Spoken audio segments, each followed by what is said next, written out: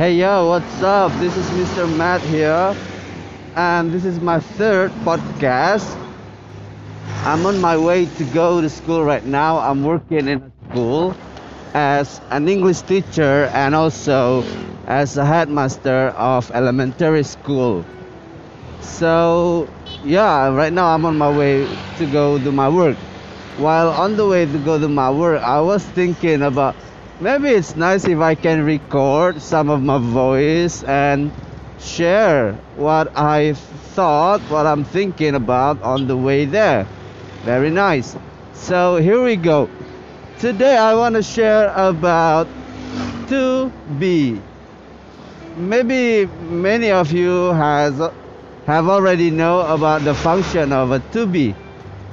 Ya, jadi to be itu adalah penghubung. Wah, keren ini cerita kita kali ini. Ini dia orang yang menghubungkan jodoh itu tadi, kan gitu. So, to be is the connector between one sentence, not one sentence, one word, the subject to the object. That is to be, the function of a to be. Jadi ada berapa sih to be itu?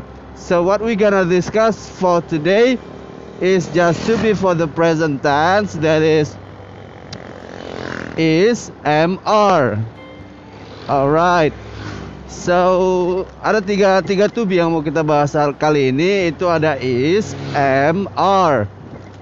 Dan mereka ini adalah pasangan sehidup semati. Jadi mohon untuk tidak dirubah-rubah ya. Karena kalau misalnya kita rubah, maka akan terjadi ketidaksinambungan antara si A dan si B. Nggak nyambung jadinya kalau to be-nya dirubah. Oke. Yuk kita coba. I itu to be-nya am. I am. Atau boleh disingkat am. Not I am but am. Banyak orang Indonesia yang mengatakan I am itu disingkat jadi ayam. Wah, kok jadi ayam gitu? Kenapa nggak kerbau saja? No. I am itu am.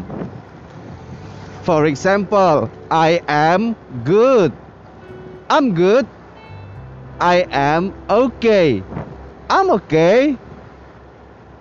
I am on the way to go to my school.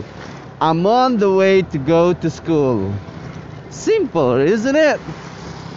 That's am. We go next. Are. How do you say are?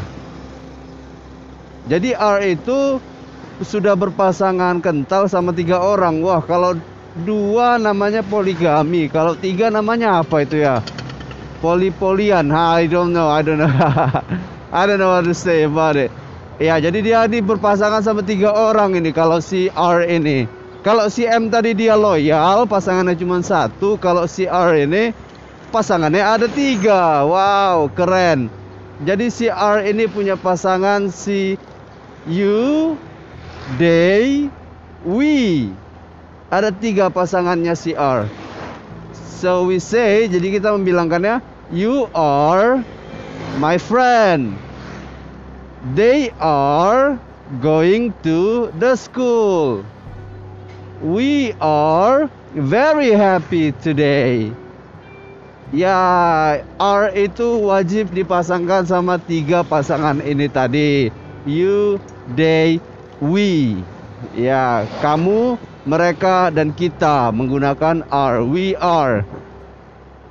Alright, we go next. Very good. I believe that you understand because this is a very, very easy lesson. We go next. Is. Jadi kalau untuk yang is ini juga sama dengan are, dia punya 3 pasangan. Wah, cuman si M yang loyal ya. Cuman si M yang loyal sama si I.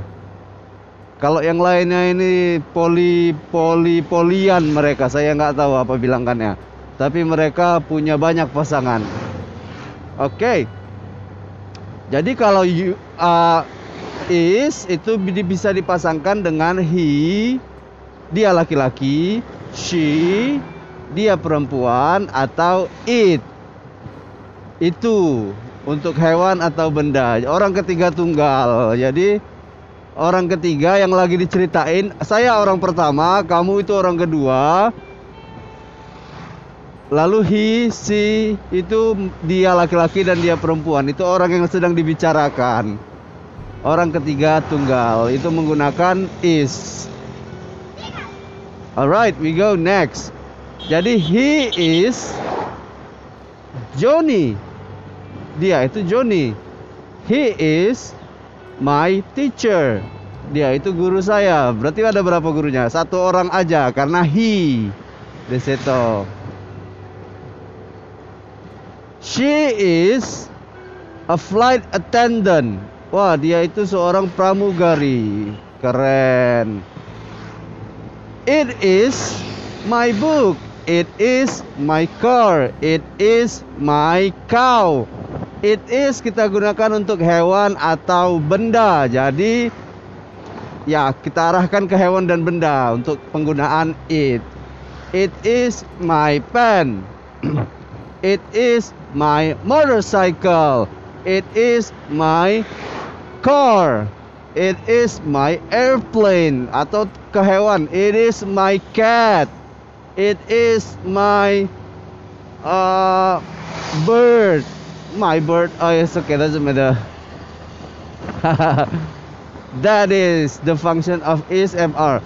So conclusion, sebagai kesimpulan, is-mr ini wajib dipakai ketika kita menggunakan kalimat yang nggak ada kata kerjanya. Jadi kalau kalimat itu nggak ada kata kerjanya, kayak go, eat, play, itu kata kerja. Kalau nggak ada kata kerjanya, maka kita gunakan to be is-mr sebagai penghubung. Jadi kalau nggak ada penghubungnya, nanti mereka nggak tersambung, tidak ada chemistry jadinya ya. Okay, I guess that's all that I wanna share to you for today while I'm riding my bike on the way to go to school. Yeah, I don't know, it's just nice to share about stuff. Thanks for listening to me. This is Mr. Matt talking, and bye-bye.